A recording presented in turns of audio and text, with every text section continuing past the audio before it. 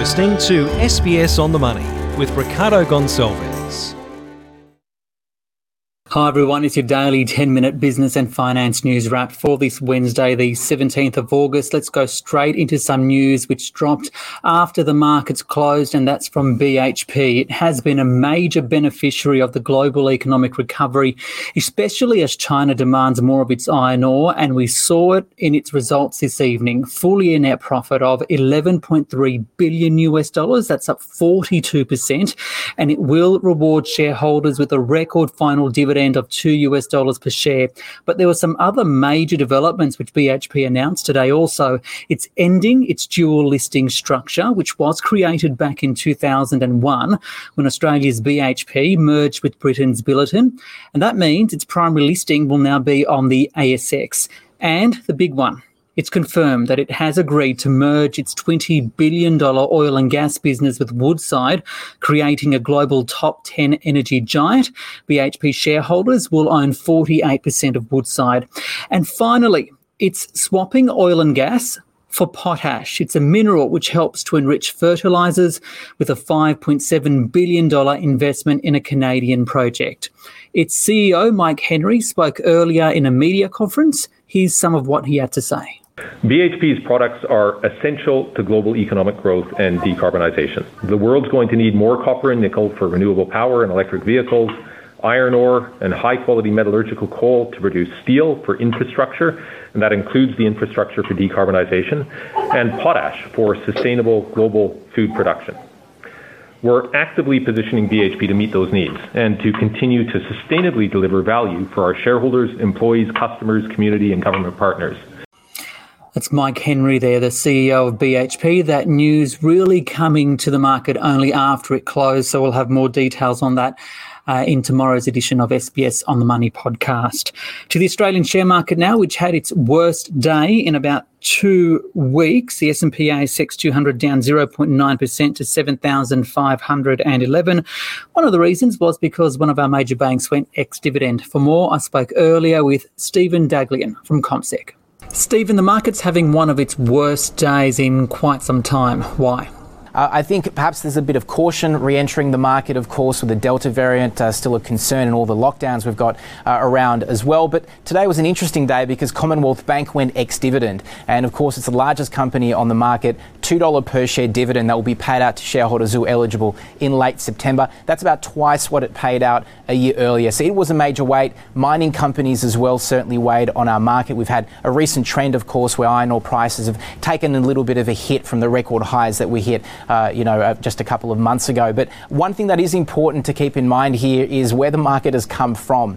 I mean, last week we saw the market rise 1.2%. We had a number of record highs last week. And in fact, over the past 12 days, Ricardo, we've had 8 record highs for the Aussie share market. So under the circumstances, it certainly has been quite a robust period for our market.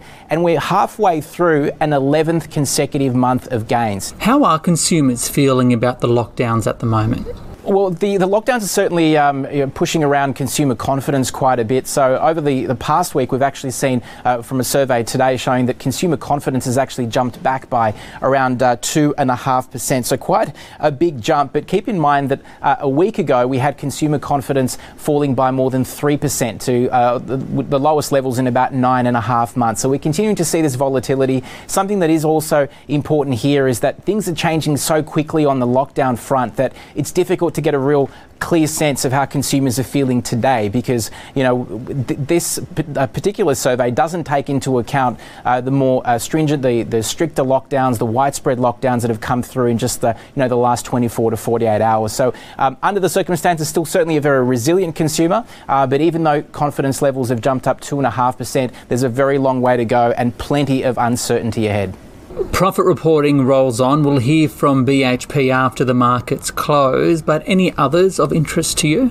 Well, we've entered off obviously the period which is the busiest fortnight of the year for the number of companies releasing their full year profit results. We heard from a number of companies today. One of them was Santos, which was down for most of the session. That maybe was more of a reflection of the oil price, which has fallen for 3 consecutive days. That's been a weight on that whole sector. But we did see revenues jumping about 20%, back to profitability for the group as well. The dividend of 5.5 cents US per share, more than double what it paid out a year earlier. And it also maintained its guidance when it comes to both sales volume and also production guidance. We also heard from Domain Group, which was up for most of the afternoon at least, but did get off to a bit of a rough start. Obviously, this is a company that really has received a bit of a boost from the strength in the property market, which continues to be robust despite the lockdowns which are taking place. So net profit for Domain up around 66% for the year, revenues up close to 10%. The final dividend, also 4 cents, was the first dividend that it actually paid out that it will pay out since February last year.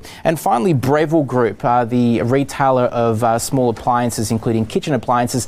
This is a company that also released its results. And obviously, it's been the beneficiary of this work from home trend with, a double-digit growth across all of its markets. And that includes Asia Pacific, it includes Europe, it includes the Americas, which is actually its biggest earner. But still is facing some supply chain issues because of the border closures and lockdowns. That's keeping costs elevated. And the dividend, as expected, was a bit lower than what it paid out a year earlier as well.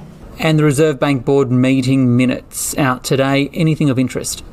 Well, look, there was nothing groundbreaking in the Reserve Bank board minutes, as was expected by most economists. It was a very important meeting, of course, in early August, but the RBA governor's already had an opportunity to deliver a speech since then, so there was nothing really new here. The last couple of months have been interesting because there was an expectation that in this August meeting, the RBA might perhaps just reverse or push back some of its plans to start paring back or reducing its bond buying program from September. It wasn't the case. The RBA still seems quite optimistic that once things reopen in the tail end of this year, hopefully, we're going to see quite a quick rebound from the economy.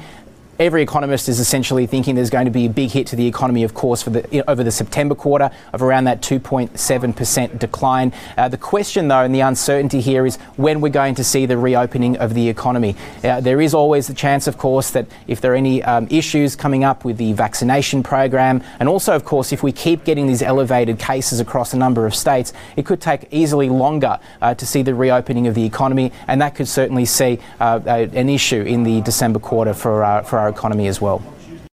Stephen Daglian there from CommSec. This SBS On The Money podcast is provided for informational purposes only.